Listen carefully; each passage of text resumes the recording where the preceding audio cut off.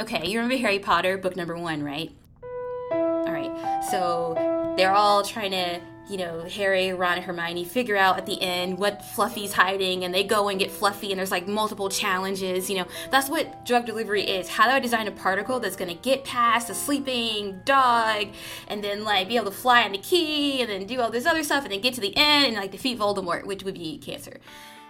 This is Carry the One. Carry the One Radio, the science podcast. Igniting scientific curiosity. From the University of California, San Francisco.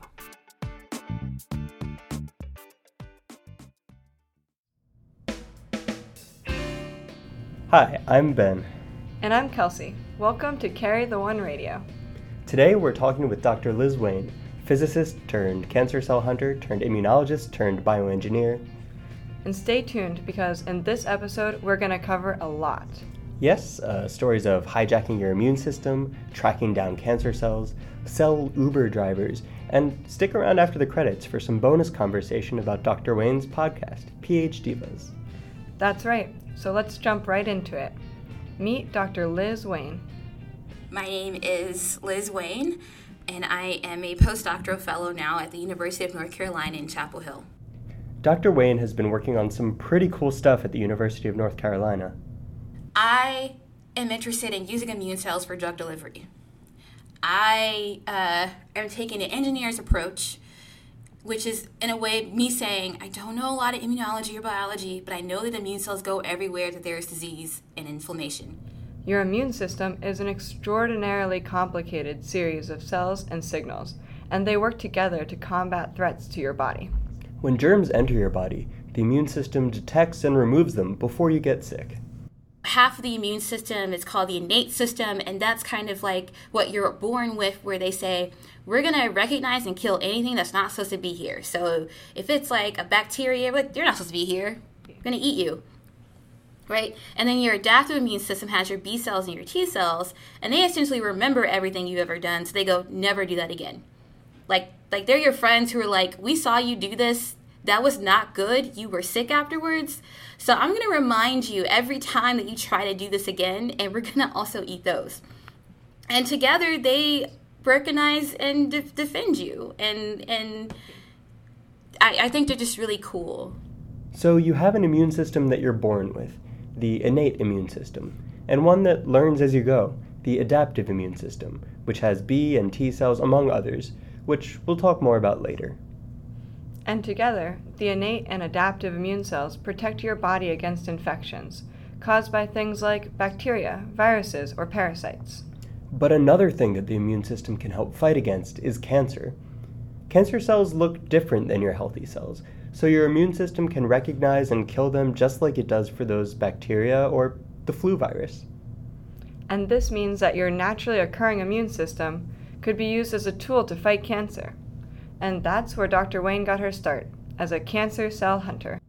So I became a cancer cell hunter without really, really thinking about it. I mean, I think that's a way cooler title. I should have, if I thought about that before, like, I hunt cancer cells. Yeah, I could have had a TV show about that. Anyway, I wasn't that successful because cancer cells are hard to find. In searching for cancer cells, I found immune cells. In fact, your immune system is like a very coordinated, defense. They're like your body's Avengers, where each immune cell has their own different special power and their own function, and they all communicate with each other. But much like the actual Avengers, spoiler alert, your body's Avengers are not strong enough to win this fight. Why not? Well, the immune system does fight some cancer cells, but cancer cells are sneaky. After all, before they mutated and started running wild, they used to be normal, healthy cells, and they still look like healthy cells in a lot of ways. Immune cells will go into tumors and look for problems, but they can be tricked into thinking that everything's A-okay. That's why we have treatments like radiation or chemotherapy. They kill the quickly growing cancer cells that the immune system doesn't. But unfortunately, they kill a whole lot of other cells too, which is a huge problem. And they cause a lot of suffering for many patients. Plus, there are certain areas of the body that are especially protected. For example, the brain is sealed off from the bloodstream by something called the blood-brain barrier. and drugs have a really hard time getting through and into the brain. But there's something special about immune cells. I know that one of the big problems of challenges in drug delivery is actually getting our drug into the tumor or into the brain or any type of specially privileged area. And the immune cells go there freely and happily. In cases of injury or disease, immune cells get a special access badge to the body's secure areas, giving them a way to come in and clean up debris or defend against possible threats. Dr. Wayne figures, why not use immune cells' access badges to get some other stuff in there too? But the immune system is amazing, it's cool, and just the idea of trying to use them as like a hitchhiker, as a piggyback ride, I think is a pretty interesting idea, because every disease in your body involves an inflammatory response. And it's just a powerful tool for actually delivering the drugs to places where you need them to be, or preemptively finding them, because they're also more sensitive than any kind of measure that we'd ever have. Even before you or your doctor figure it out, immune cells know when and where there's a flare-up or immune response, and they can get there fast. So let's make nanoparticles that have the drug that attach to the immune cells and let them do the trafficking for us. Immune cells have two big things going for them. They go where treatment is needed, and we can stick stuff to them. And this is why they're the ideal tool for drug delivery in cancer. They can navigate. They really can say, oh, we're going to go past the blood-brain barrier. We're just going to slide right through there, and we're going to go here. And they go there, and they figure it out. And I just think it's really cool. This is why immune cells are useful. They already know where to go, and they do go there. So we can just use drugs to hitchhike to the site of interest. But what do we actually stick to immune cells? Nanoparticles. Nanoparticles aren't the newest thing in the world. They sound fancy, but nanotechnology has actually been used to engineer drugs for a pretty long time. Slow-release painkillers, organ-specific targeting, packaging multiple drugs into one capsule, all of these use nanoparticles. The other thing is some drugs, if you just swallow it, it's toxic. So being able to actually encapsulate some of these more toxic drugs and let them kind of release once they get to the organ is really important. And because of toxicity, it's especially important that these drugs end up where they're supposed to go. And this isn't easy once they enter the body. Actually, maybe a better analogy would be one of those like pinball games where you release the ball, but it goes through all those things, and so you always try to figure out, well, if I release the ball over here, will it take a different path, right? And in a way, that's what altering the nanoparticle itself does. But now, instead of pulling a spring and letting a drug-containing nanoparticle loose to bounce around the body, Dr. Wayne is giving these nanoparticles a chaperone, a responsible immune cell that knows exactly where to go. But what drugs actually make up these nanoparticles? You can either choose drugs that will kill everything but hope they localize in enough time that they're not all going to the lung, as an example. They're going to accumulate in the places where they need it most. Or you can choose drugs that have selective activity so that they don't really hurt normal cells, but they might hurt cancerous cells. A big advantage of this method is that it can use drugs that already exist to treat cancer. By putting these drugs specifically in places that need treatment instead of spreading them all around the body. And this will allow us to avoid painful side effects that are characteristic of cancer treatment. How do the drugs get there? Well, Dr. Wayne takes immune cells and covers them with little pockets called liposomes. Know how oil and water separate when you put them in a glass? Well, liposomes take advantage of the fact that fat and water don't mix. Lipo means fat, and these are microscopic bubbles of fatty membranes that enclose little droplets of water. And you can put anything into a liposome center.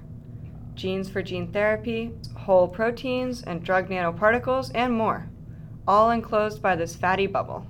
This solves multiple problems: getting drugs to tumors, especially in privileged areas like the brain, and encapsulating or chaperoning potentially toxic drugs, preventing them from causing unnecessary damage to the body and having harmful side effects.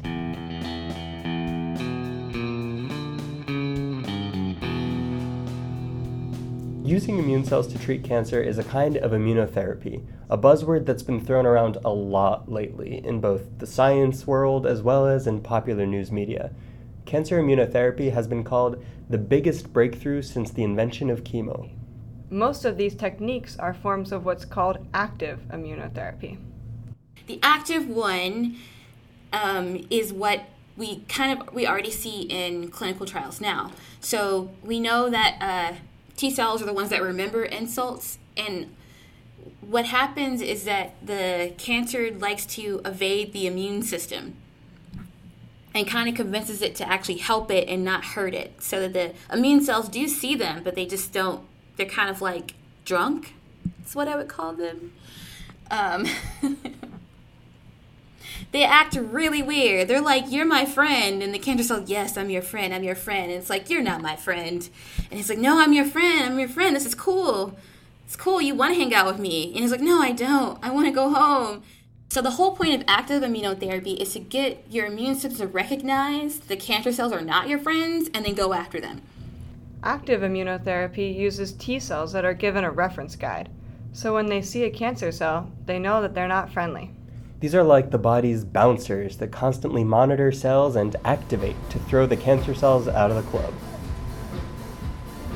And that's working pretty well. Well, in certain cancers. It doesn't work for all cancers, which is where I think the benefit of the passive response that I'm trying to do would be really useful. Specifically, active immunotherapy works best for cancers that are the easiest for T cells to reach, but not every kind. To get around this problem, Dr. Wayne is taking advantage of other immune cells' natural ability to make it to the places where cancer hides. They don't need a guidebook or instructions. They already go there. So we call this passive immunotherapy. What I've been talking about would be the passive category, where I don't want to change what the immune cells are doing. I just want to use the fact that they go there. So I'm passively using them as personalized Uber drivers through your body. In the active, I have to have a specific population of T cells for it to be effective. And in the other, I'm saying it doesn't matter which cells I'm using. I just want them to go there and deliver the drug. And in particular, to deliver the drugs that we've already known that work well, but just don't ever get there in the right concentrations. And I also think this would have a lot of application for other types of diseases. But to be fair, I think that's like the layout of immunotherapy very broadly.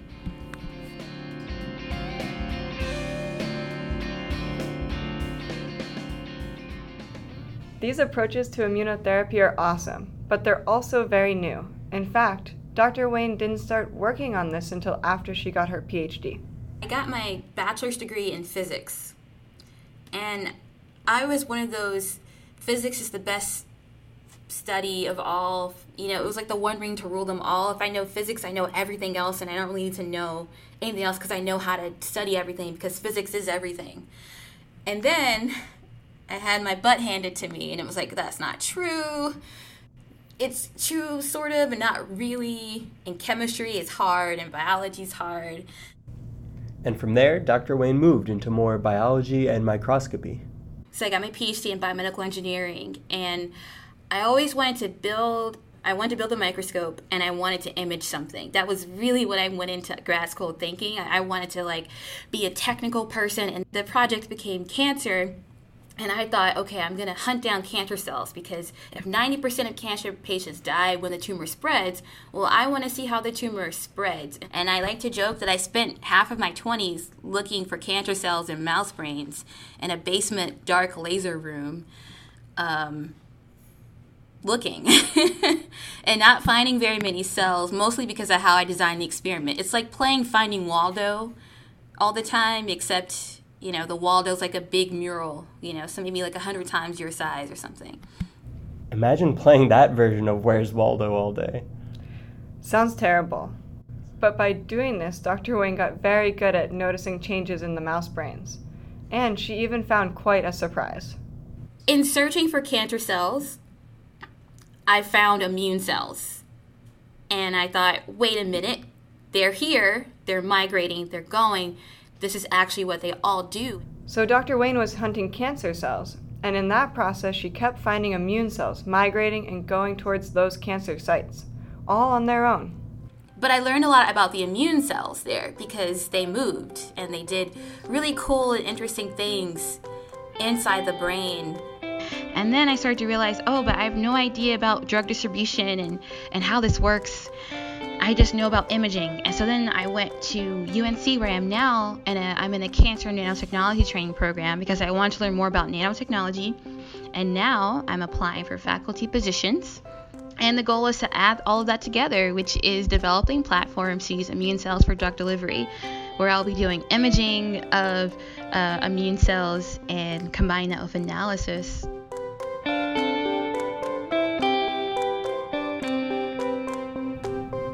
Sounds like a very cool topic, using microscopy to see immune cells and even battle cancer. But we don't see immune cells delivering cancer-fighting drugs being used in the clinic quite yet. Even though Dr. Wayne has some promising results, the idea of using immune cells for cancer therapy, it still has some caveats. Medical care is pretty much never cheap, but that's especially true when we're talking about these cutting-edge, almost sci-fi sounding treatments. Also, immunotherapy is very expensive.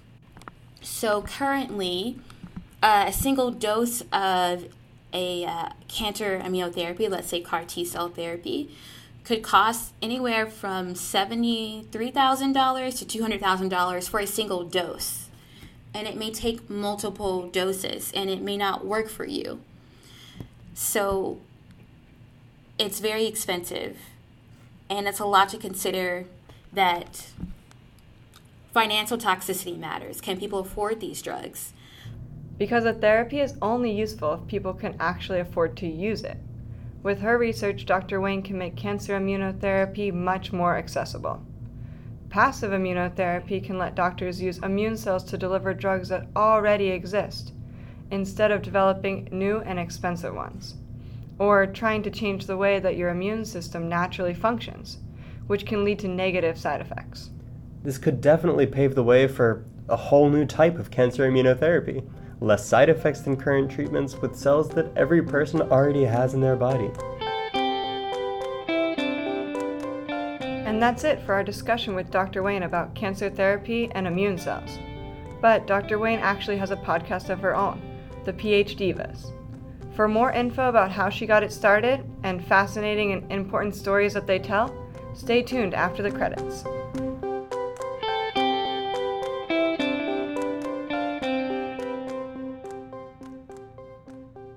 This episode was written and produced by Kelsey Hickey and myself, Ben Matsky, with help from the rest of our team at Carry the One Radio.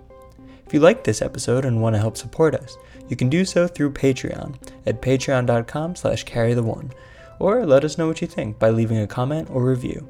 We'd like to thank our science producers, Sama Ahmed and Tom and Julie Jones. You too can become a science producer and get a shout out in our credits by donating just $10 or more per episode.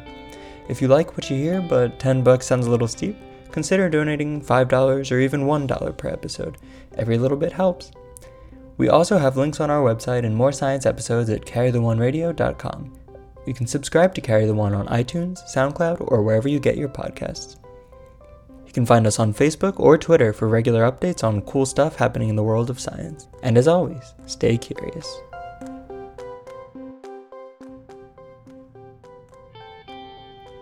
Sure, the podcast is called PhDivas, and we interview women who are pursuing or already have advanced degrees in anything.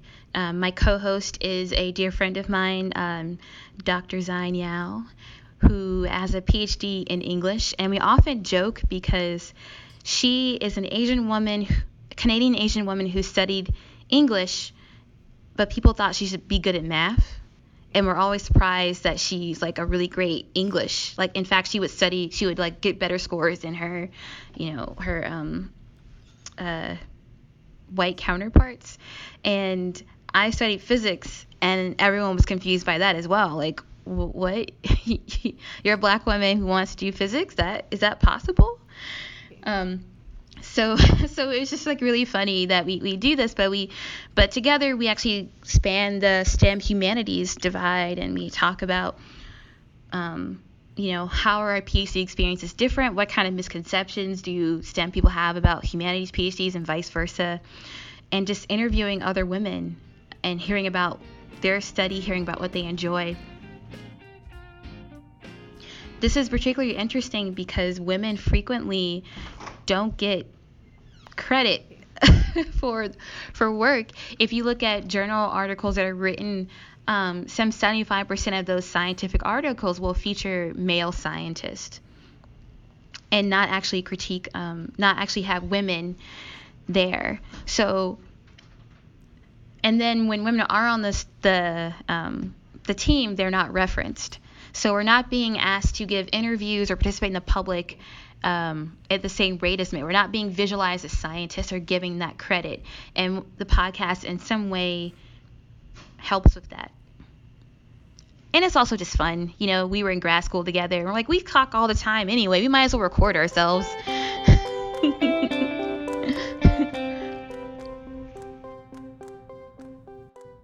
You can find PhDivas on Facebook, Twitter, SoundCloud, iTunes, or wherever you get your podcasts.